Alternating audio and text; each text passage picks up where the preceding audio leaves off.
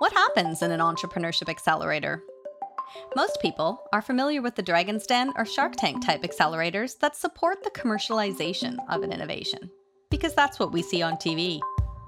But in a post-secondary environment, it's not just the commercial opportunity that's in focus. The entrepreneur's learning and development is paramount. And from a human perspective, so is the well-being of the entrepreneur, as the learner at the heart of it. At InnovED, some of our members are looking to develop or improve educational consulting or enrichment programs, learning apps, or platforms for gamification and learning management or artificial or virtual reality. An accelerator can't be one size fits all. The different needs and goals of each entrepreneur informs your approach to their learning. Today, we're wrapping up our 4-part series with a conversation on facilitating learning for entrepreneurship. We'll hear from 3 professionals who are guiding entrepreneurs to advance their learning across the University of Toronto Entrepreneurship Network and within InnovED. My name is Kristi Ivan, and welcome to the InnovED Exchange, a podcast for edupreneurs. Join me as I speak with the founders, makers, movers, and shakers who make up InnovED's community. Together, we'll explore what it means to innovate and how we can create the conditions for improving entrepreneurship education. Today's show is all about the learning process in the entrepreneurship journey. We'll look at the critical role of research and inquiry and the processes that characterize InnovED's unique approach to entrepreneurship education. What's happening at InnovED right now could have valuable implications for the future of entrepreneurship learning. First, we'll speak with Carey Toane, a librarian who supports the University of Toronto Entrepreneurship Network and is engaged in research of her own. Later, we'll speak with Cassidy and Samantha Presutto from OISE-CPL, who are engaged in innovation work through InnovED and various local and international initiatives and partnerships. Together, they'll share what they've been learning about supportive practices and processes for entrepreneur learning and development.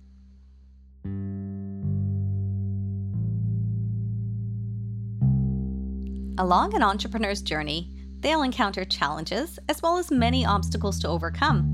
Systematic inquiry is a fundamental part of the process to answer the questions they need to proceed on their path. Doing this well and building research skills is essential to their development. In our last episode on learning environments for entrepreneurship, our guests noted that a key aspect of a good learning environment is one that provides access to research to support learning. So I was pretty curious to talk with Carey, who helps current and future U of T startups and entrepreneurs find the information they need to support their work. Her own research interests include the research habits and needs of campus entrepreneurs. Hi, my name is Carey Toane, and I'm the Entrepreneurship Librarian at University of Toronto Libraries, and I sit at the Gerstein Science Information Centre on St. George campus.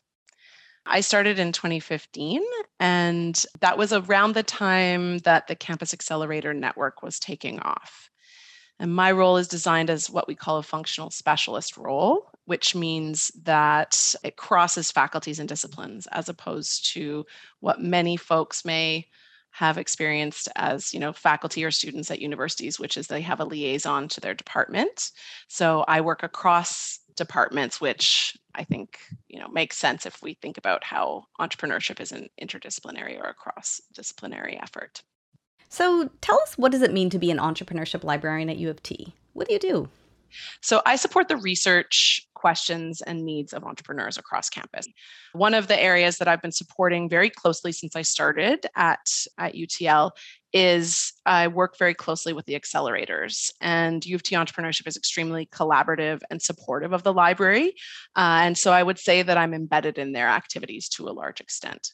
The library's job is not really to launch companies. We view entrepreneurship as a learning opportunity, regardless of whether or not a company is successful or even if there is a company at all, frankly, right?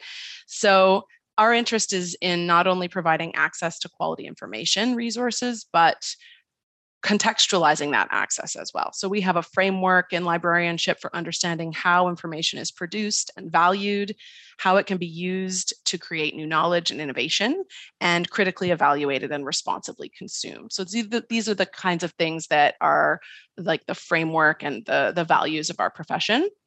And I think there's great alignment with entrepreneurship there, because these questions are the same questions that the entrepreneur has all the time. Where can I find this information? But then when I find that information, if it exists, Is it good information? Can I trust this information? How can I use this information? All of those are questions that students, faculty, community entrepreneurs have as well. I really like the term you said, responsibly consumed. Tell me a bit more about that. Is that what you meant about how do I use this information? How do I, trust this information? Yes. So in terms of responsible consumption, what we talk about in an academic context is this idea of academic integrity. So we cite our work, we understand that scholarship is a conversation, it goes back and forth, we give credit to others for their ideas, we make our contribution, and we have this discussion. This is very common across all disciplines. However, when we get into entrepreneurship, most of the people that I support, they are doing applied research. They're not researching to write an academic article necessarily. They may have done some of that already, right? They have a deep subject expertise. They may very well work in a lab and they're publishing results, and all of that is wonderful. However, when we come to the entrepreneurship piece, the information that they're looking for is to apply to this project. Often there's a question of, well, in a startup, why do I need to cite my work, or where does it matter? And there's a few, very important pieces to that. One is that many people who have lived within these academic realms where the research that they're drawing on, the literature, if you will, is carefully bound by things like peer review. The business world moves much faster than the academic world. So while in many ways the academic world is kind of ahead of the game, right? We're researching things and looking at things more deeply, maybe earlier, or we have more time to dedicate to that kind of research. In the business world, day-to-day, things are moving much faster than the academic process of scholarship can keep up with. And so we can't rely on those same, sort of safeguards. We need to rely on other things. And one of those is trust and reputation. I often talk to the students who come in and I say, you need to present yourself as a trustworthy player. And part of that is giving credit where it's due, right? That's one very important piece of it. The other piece of it is to show that you have based the assumptions that you're making on the best available information. And so we talk a lot in business librarianship about decision-making and using information for decision-making and improving decision-making based on good information. And so one thing the library can do is first, we vet resources. So the big databases, for instance, they come with their own brands attached. They come with their own standards. We try to select trustworthy information sources, and that's kind of higher up the supply chain, right? And then as we come down to sort of the consumer of that information, how do they responsibly consume it in terms of making the right choice of what information to trust, evaluating it effectively, which is another piece of it, because we, as everyone knows, are facing a massive crisis of misinformation and disinformation in our culture more broadly. And so the librarian and the library has a good role to play there. If you're moving out of, kind of the confines of the university, if you will, into the broader ecosystem, then you want to show there that like you are trustworthy and ethically, up to snuff as an operator, and people can trust you, and also that you are organized enough to keep track of where the information came from that you're basing these decisions on. So Carey, can you tell us a bit about the research project you're currently working on? The research project started when I started at U of T Libraries, and in collaboration with a colleague at UTM Libraries, Helen Kula, we did a survey of the research habits and needs of University of Toronto campus entrepreneurs. We wanted to know what kind of information they needed, where they were finding it, and what role the library might play in that process. Then in 2020, as the ecosystem had evolved and more accelerators had sort of established and come in, and the library had also embedded into the ecosystem and created all kinds of supports and services for that community. In 2020, we wanted to look back and see again, okay, what distance have we traveled since then, and what might those needs be now? And so Helen and I, in collaboration with the then entrepreneurship librarian on University of Toronto Scarborough campus, Sarah Shuja, launched a new survey, slightly expanded, to kind of revisit the same questions with a couple more questions to just learn a little bit more about that community and what had changed. What we looked at, in terms of research questions was, what roles do respondents play within the ecosystem, and when do they seek information? What industries or sectors do they operate in or seek to operate in? What resources, training, and strategies do they employ when conducting secondary market research? So we first ran it in 2016.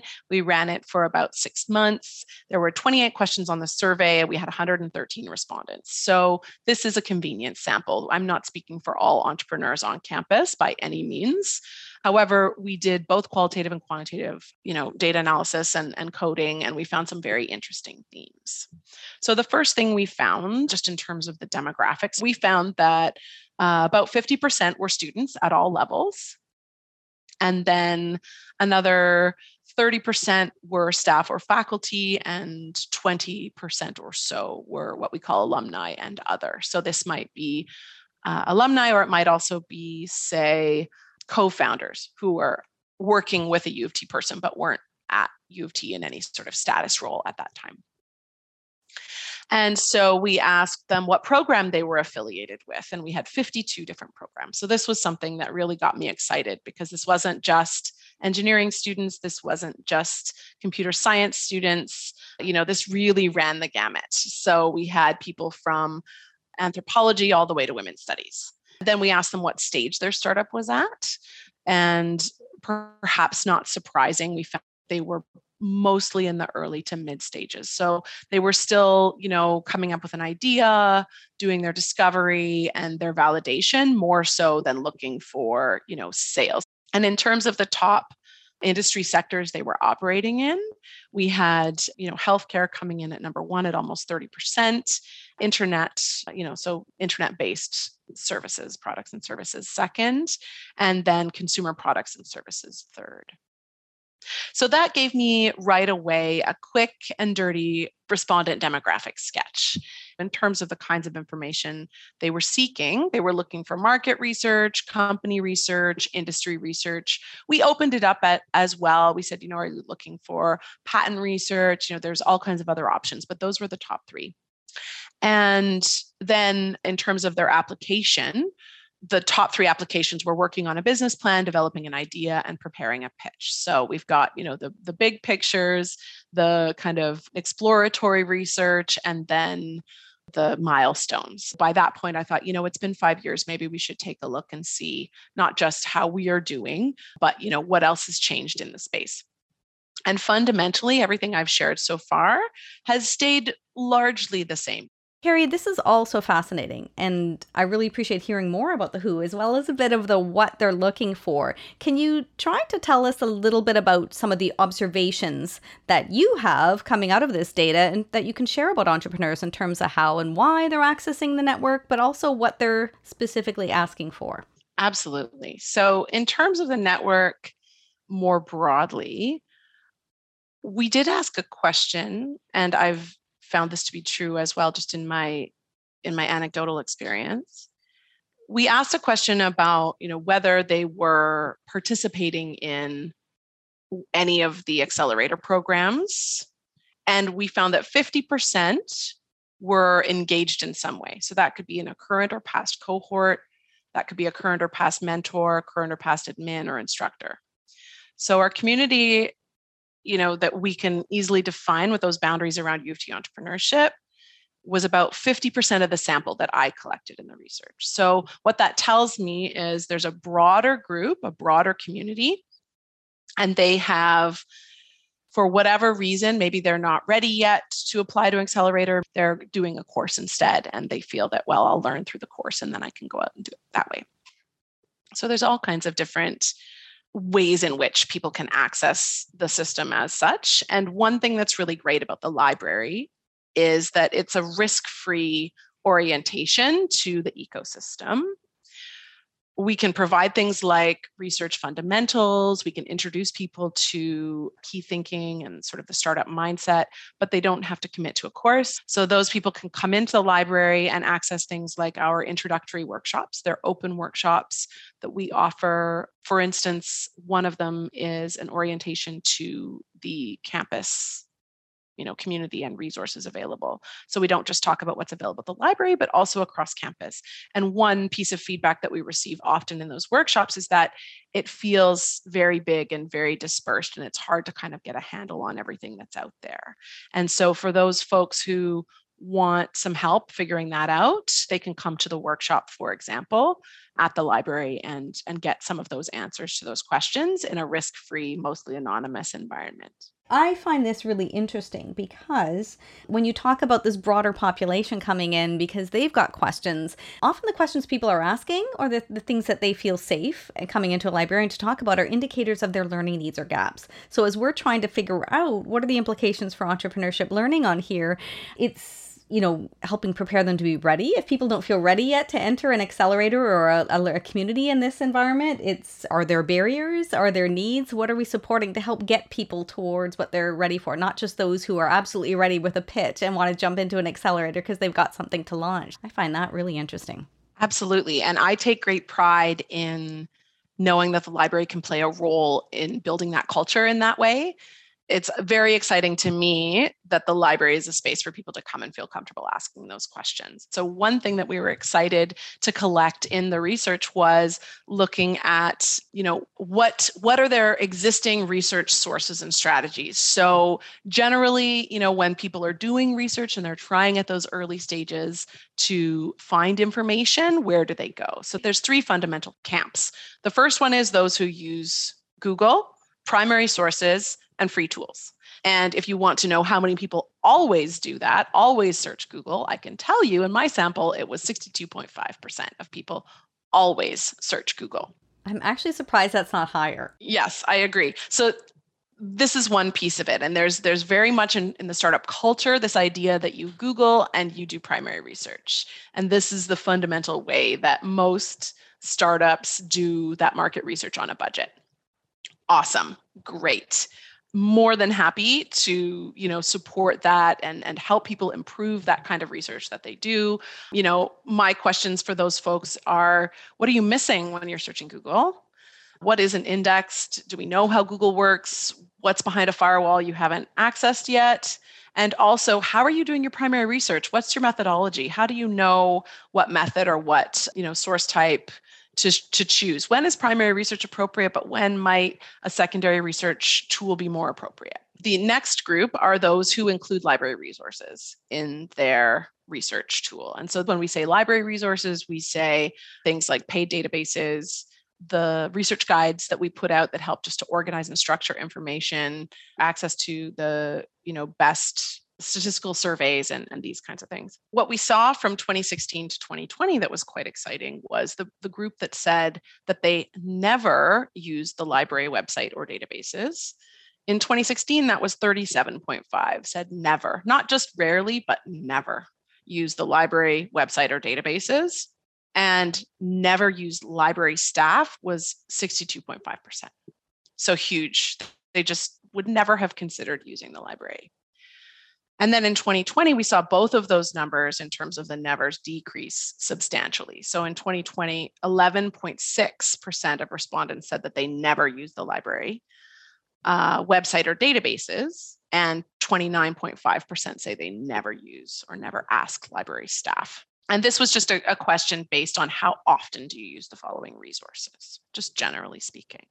So we were very excited to see that those numbers kind of, usage increase and awareness increase while I always use Google stayed about the same. That was very interesting for us. And I think for us, it helped us see, okay, so we've been embedded in this space for a while. We've been supporting in all these different ways.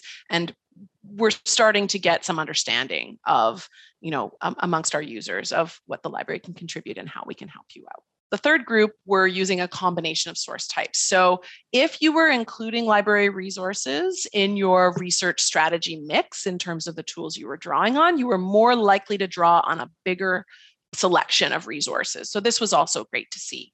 Now, we also wanted to know sort of what people do when they get stuck and who they ask for help. And so, who do you ask? Do you ask a friend or colleague?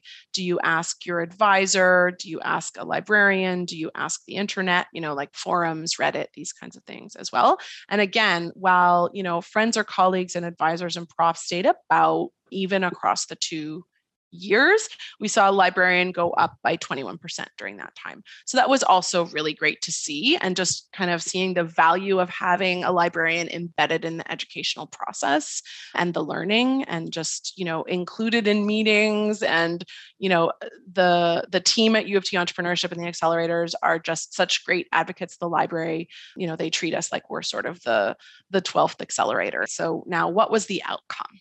So what was the impact of the information that you found? And this is, of course, not just library information. This is all the information that they find. 77% said that the information they found had a moderate to major impact on their venture. And so when we're talking about major impact, we mean redefining the direction of the company, confirming the direction of the company, discovery of essential information, saving time.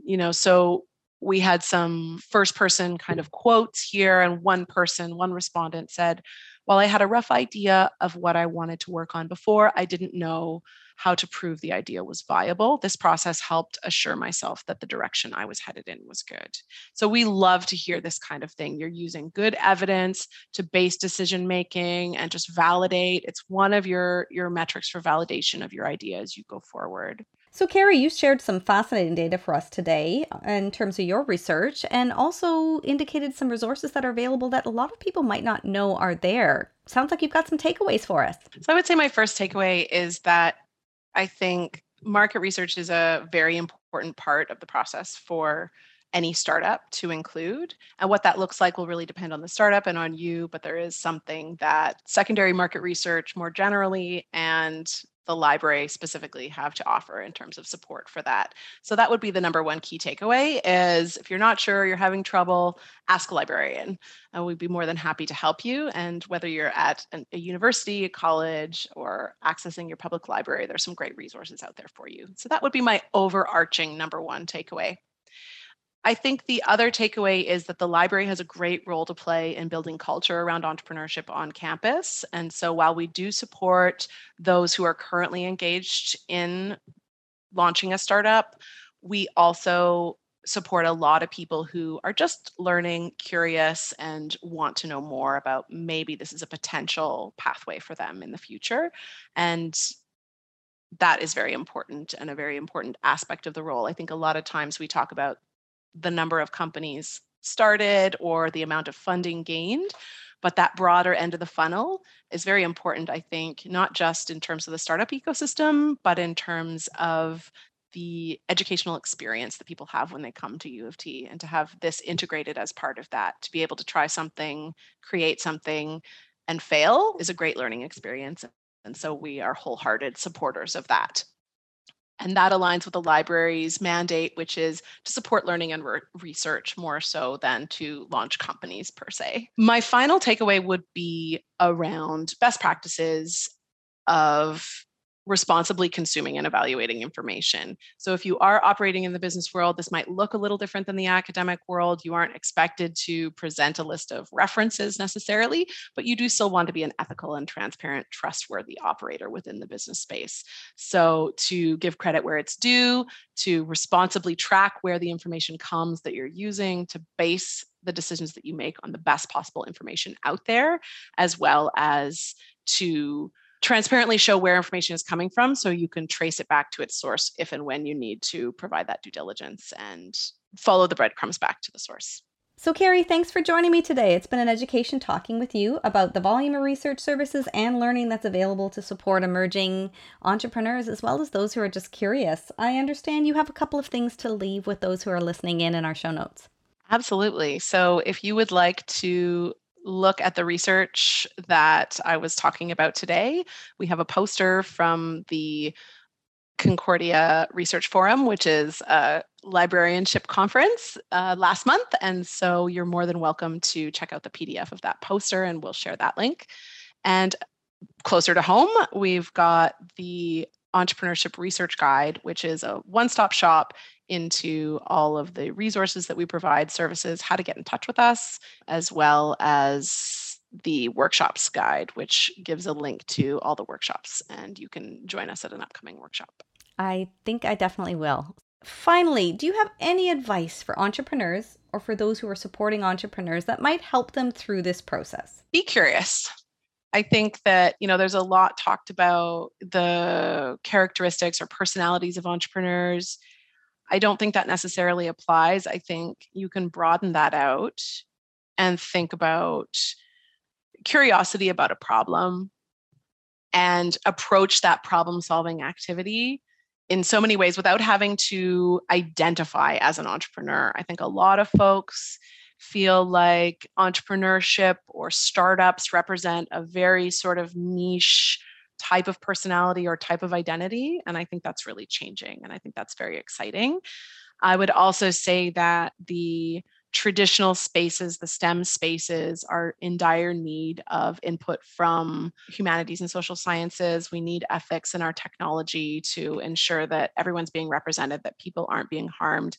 We can no longer assume that technology is a solution. It's, a piece of the puzzle, but we need a broader picture. We need to see the story. We need to see the users. We need this big picture. And so even if you're not a computer science student, do not be dissuaded from approaching something that you feel passionate about and trying to change it. And let's say it fails. Awesome. Great. It failed. It doesn't matter. It's okay if it failed. You tried it, you learned something, and that's what going to university is all about. Thanks so much, Carey. I appreciate it. Thank you so much for having me today. It was a pleasure chatting with you. The pleasure was ours. You've just heard from Carey Toane, Entrepreneurship Librarian at the University of Toronto Libraries.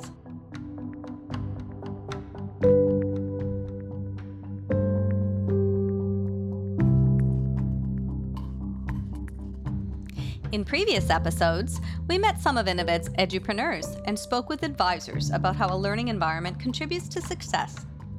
We heard about the need for understanding the learner, being responsive to their needs, and creating opportunities for diversity, equity, inclusion, and belonging. We also heard that the role of the educator is a critical one, and that means looking at their methods. So today, that's our focus. To explore this, I spoke with two administrators of InnovED.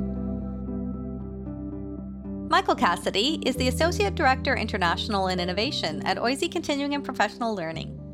Together with his dynamic and passionate team, Michael leads CPL contract services as custom programs and services, consulting and partnership agreements in Canada and globally. Samantha Presutto is the Learning Innovation Coordinator at OISE Continuing and Professional Learning.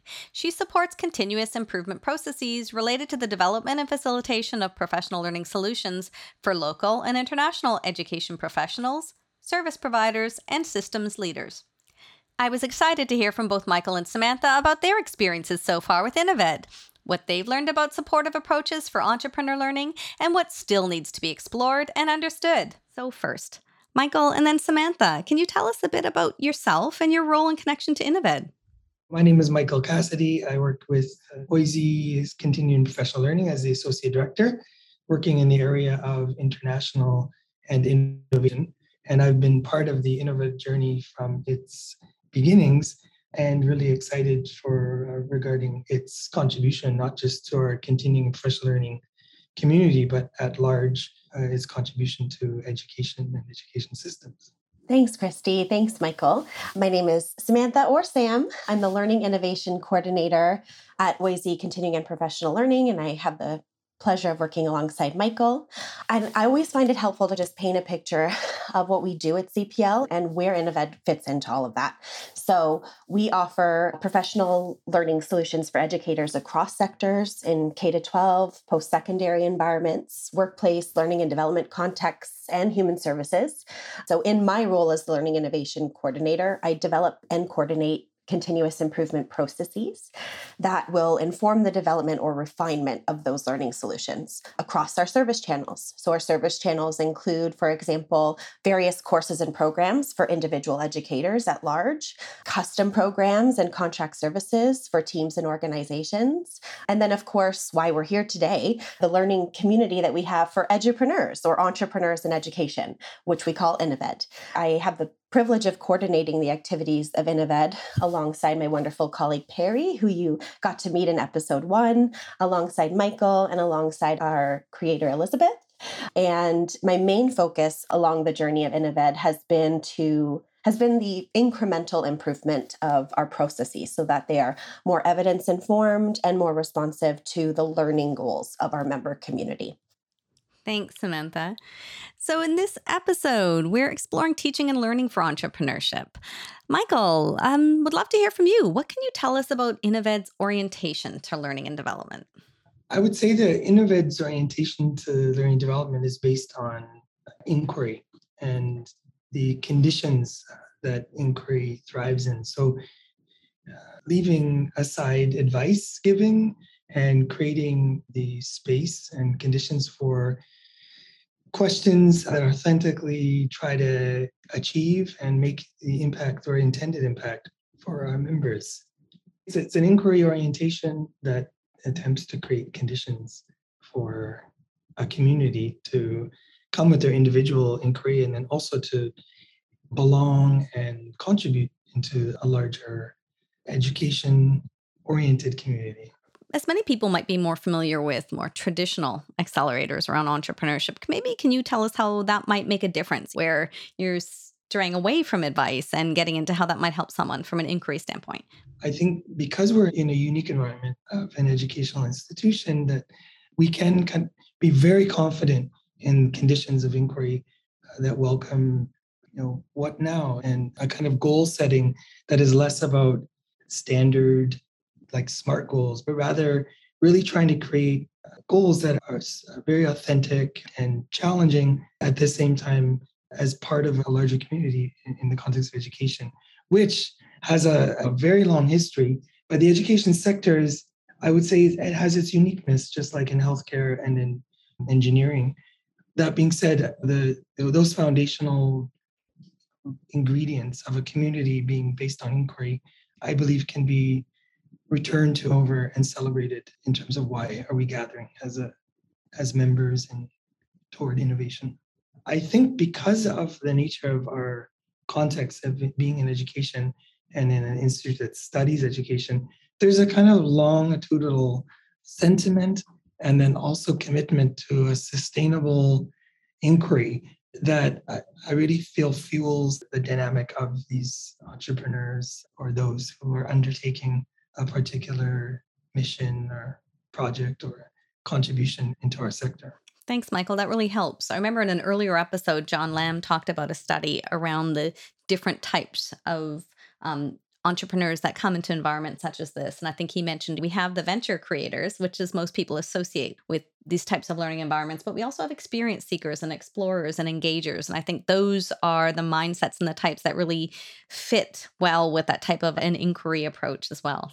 Samantha, let's talk a little bit about InnovED and their processes and practices. Maybe can you describe some of the teaching and learning practices at InnovED? Absolutely. Thanks so much, Kristi. I would say that our processes are informed by a shared vision. Our members are oriented to serve and improve education systems working with their stakeholders. They're not seeking to disrupt, replace, or eliminate that human loop in education. We work to support our entrepreneur learners and their inquiries into who are their learning audiences and stakeholders, what are their contexts, and what are the learning environments that they're seeking to serve? What are the processes and practices that will support them to have the impact that they're working towards as an organization? So we have a series of member intake and support processes that we continue to refine to do this kind of work. The very first engagement of a prospective member, for example, would be to connect in an inquiry meeting. This is a brief meeting where the prospective member is really just getting to know InnovED, how we're oriented, how we function, and then we're getting to know that prospective member and learn about their initiative. We're looking for example, an indication of their alignment to education systems improvement. And when we see that alignment, we'll invite them into a discovery meeting.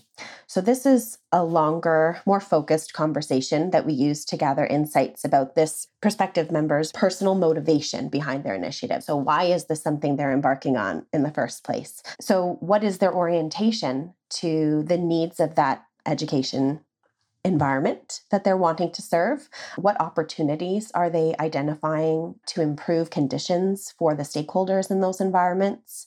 What's their intended impact, and do they have some examples, as well as some indication of their stage of development? What have they piloted so far? Who makes up their team? What might their existing clients be, or who might their existing clients be? So there are major inquiries or focus areas that sort of brought them to InnovED and what they want to explore with the community at InnovED. And what are they hoping to receive from and also contribute to our member community? And then once they're invited in to the member community, they have access to a variety of supports. And so just to name a few, we have member meetings that are up to the discretion of the entrepreneur as the learner to request to connect with members of our team, to share with us on an ongoing basis how their inquiry is unfolding, what's new about the initiative that they're undertaking. And it's a space where we can offer some recommendations or make introductions, and a space where we facilitate this kind of process of feed forward. So it's like feedback that feeds forward, or critical questions that like, oh, why did you approach it this way? Who have you been informed by? Have you considered looking into those kinds of conversations? Or I know somebody who might be a really good connection for you. So just an opportunity to really hear what's top of mind for them, to provide some of that feed forward, and to support them to find the resources, both in literature, in environment, and in other people that make up our ecosystem at the university. And we also facilitate what we call member roundtables. So these are bi-monthly opportunities to connect and discuss emergent trends and issues in the sector, to share community updates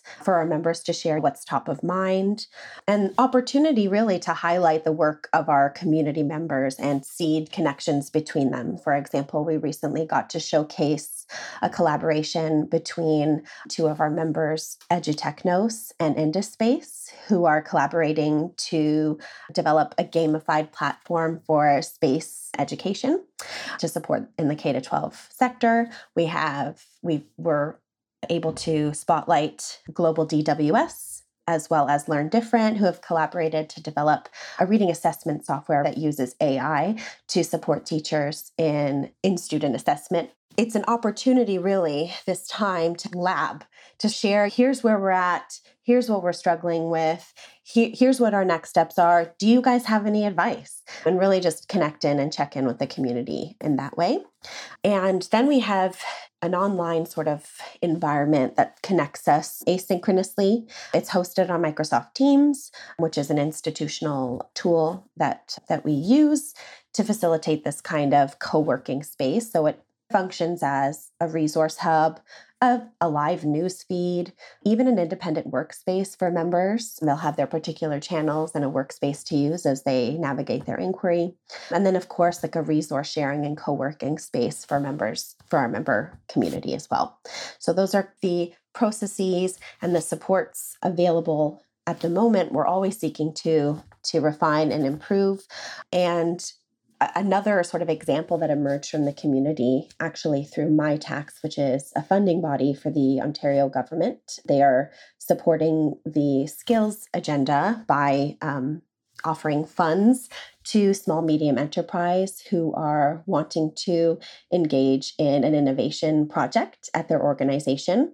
So we formed a relationship with MyTax. We were able to offer this opportunity to our member base, and 7 of our organizations actually submit an application to be a part of this process. We're now about to launch a work integrated learning program for 7 of our member organizations and their employees, who will navigate and explore a learning experience design improvement opportunity in their organization and work to develop an improved learning experience and develop an implementation and evaluation plan for that improved learning experience at their organization. Thanks, Samantha. I actually liked hearing more about the notions of partnership and collaboration, and through examples that you're sharing that's actually occurring in that network. And that's certainly something we've heard from a lot of the members around that network opportunity, and broadening their own perspectives and their own ideas from those they've met have really assisted in their process of learning and growing. I also really liked how you shared examples of the types of questions you're asking, which were great evidence of the inquiry type of approach that Michael shared in his line of thinking as well. When we talk about speed and pace, as you mentioned, as opposed to, you're often tempted to have this type of a boot camp intensive experience where people come in and they're structured learning and so on. So wondering if you could talk a little bit about the type of pace and spacing in this occurs. But even just if we look at the word accelerator in an incubator as people apply to entrepreneurship learning, there's a whole idea of speed around the notion of an accelerator. And of course, I think that's when you're taking more of that venture creation approach as well. So just thoughts, and either this might come from Samantha or Michael. I invite you to talk a bit about the space of the programming and the pace and how that all might occur around some time for learning. Thanks so much, Kristi. I think that's a great question. We're not hurried or really motivated by speed. We are really all about the inquiry, and it takes the time that it takes. So learners can, once they're part of our community, they're a part of our community for as long as it serves them. And so they're engaged in their inquiry. That inquiry might change. It might evolve into collaborative relationships with other members. And none of that is subject to a particular, you have to finish the program and graduate by X day. So they just continue to evolve their inquiry, evolve their solution, and they have the ability to continue accessing the community for, again, as long as it serves them. Yeah, I think that's a really fun area to explore in our time of busyness. And I think there's a growing sentiment around busyness being a kind of laziness in terms of deliberate, intentful, like the right thinking versus more intensive action. I think what's important to point out is we've got institutions, higher education institutions offering programs typically, and very well known that the bread and butter of an institution is primarily known in the context of a bachelor program or a master's program or PhD program. And those, of course, are time-based, and there's some flexibility to that commitment.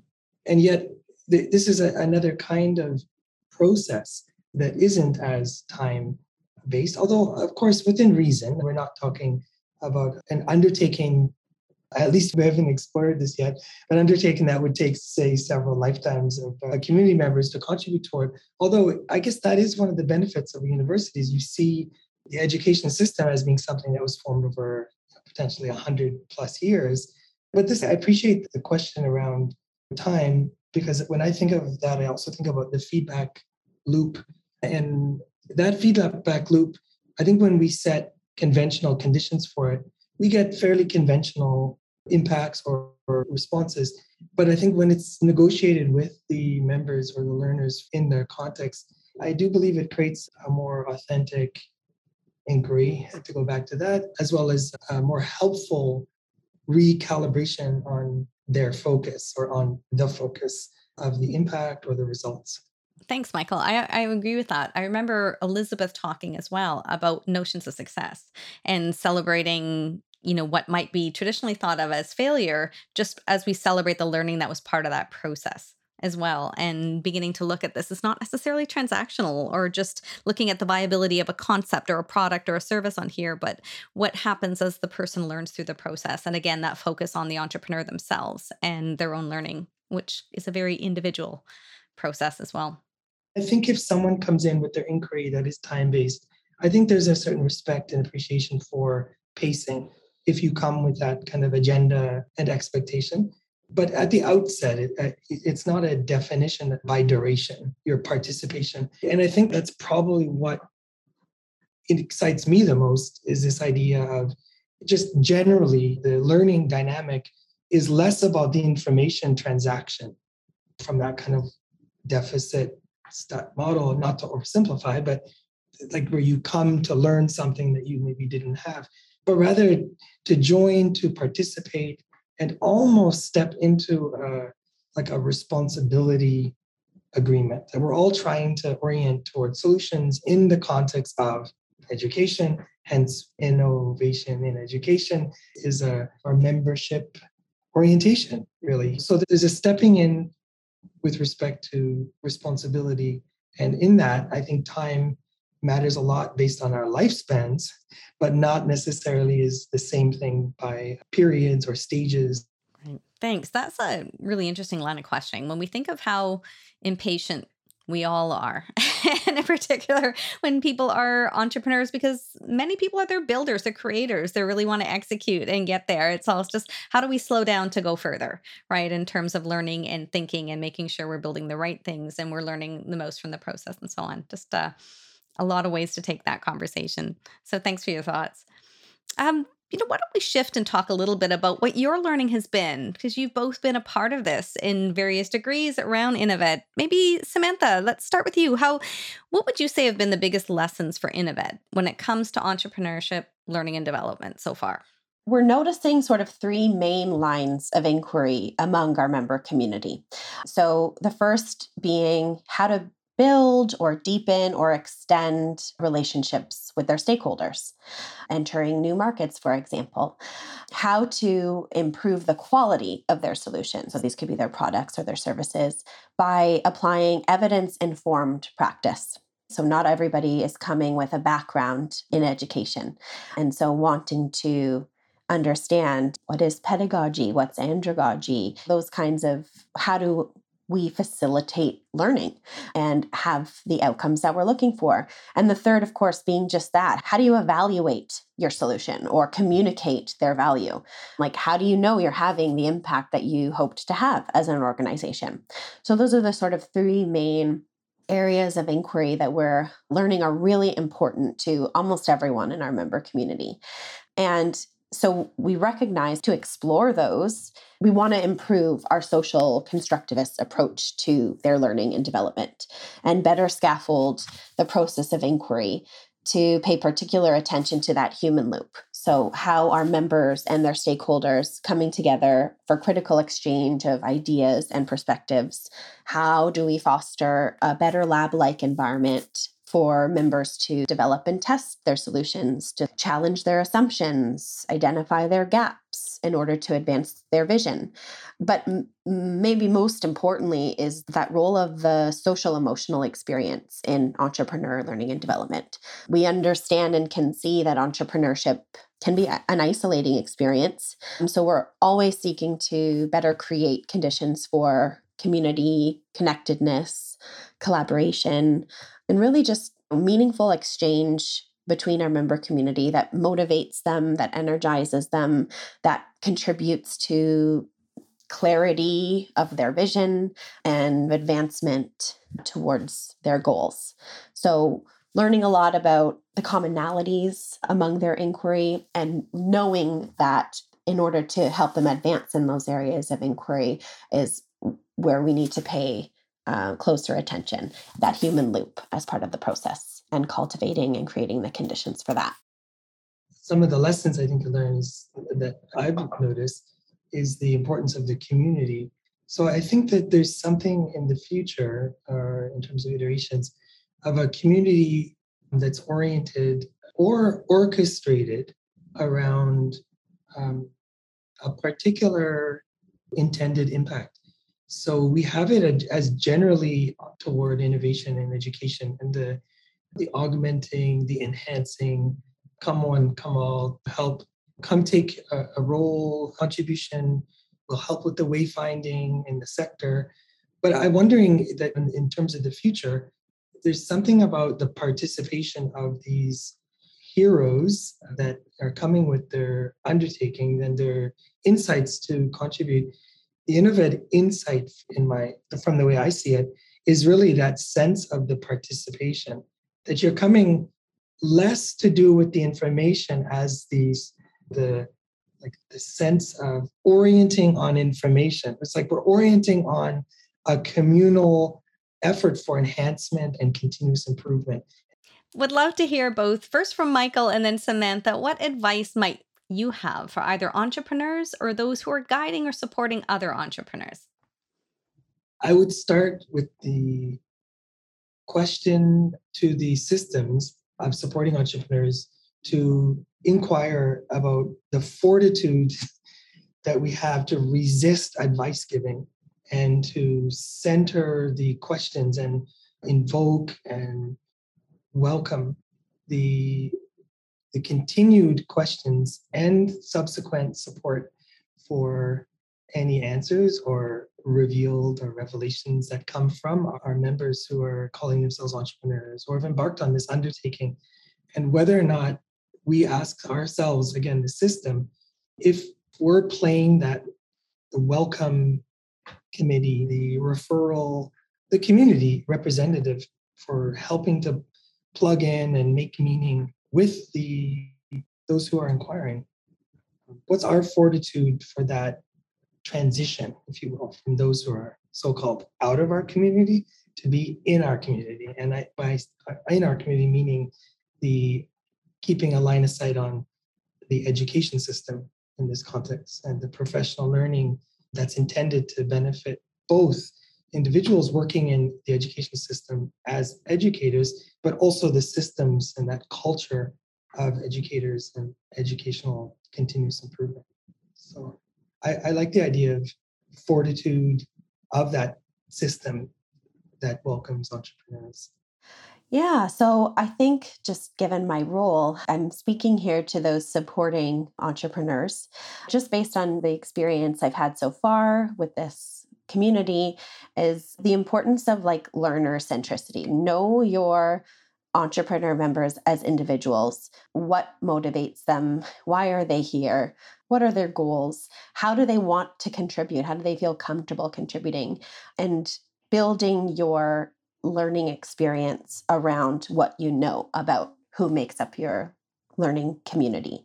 And then what's the feedback you're getting from your member community and what do you still need to know? So just that spirit of continuous improvement as a support structure for entrepreneurs.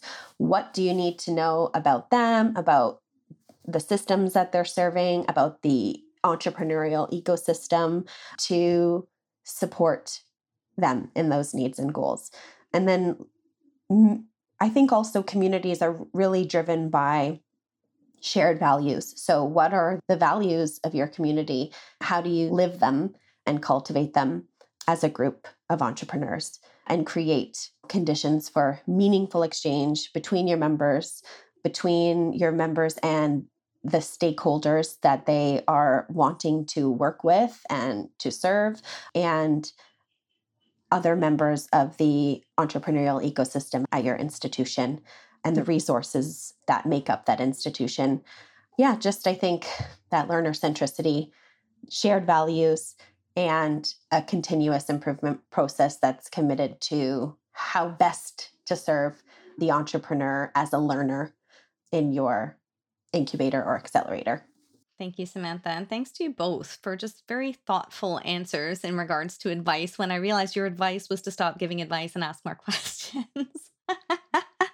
So what I want to leave as a final question for you is, what questions do you have, or maybe what you would like to leave us with in regards to those who are in the community and listening in?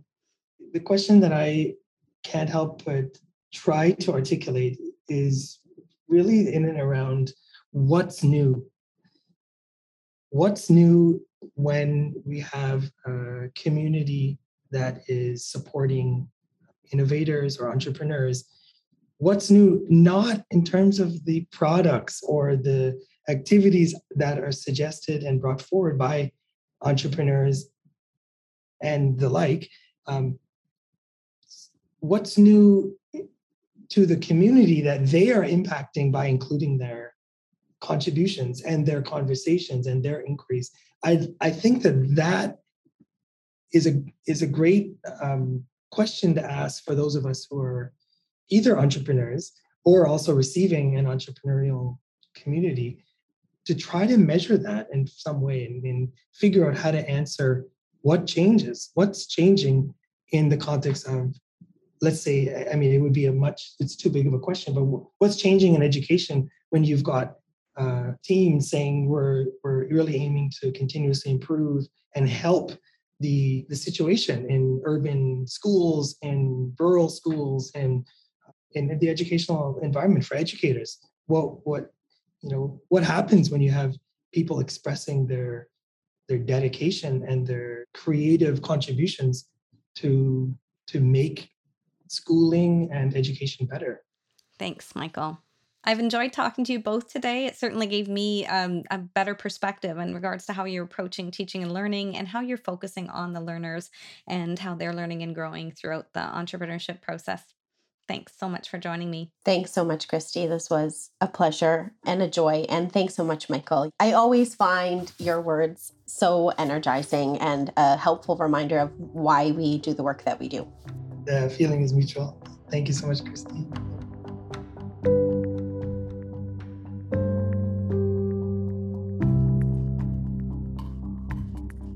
You've just heard from Michael Cassidy, Associate Director, International Innovation, and Samantha Presutto, Learning Innovation Coordinator, both from OISE Continuing and Professional Learning.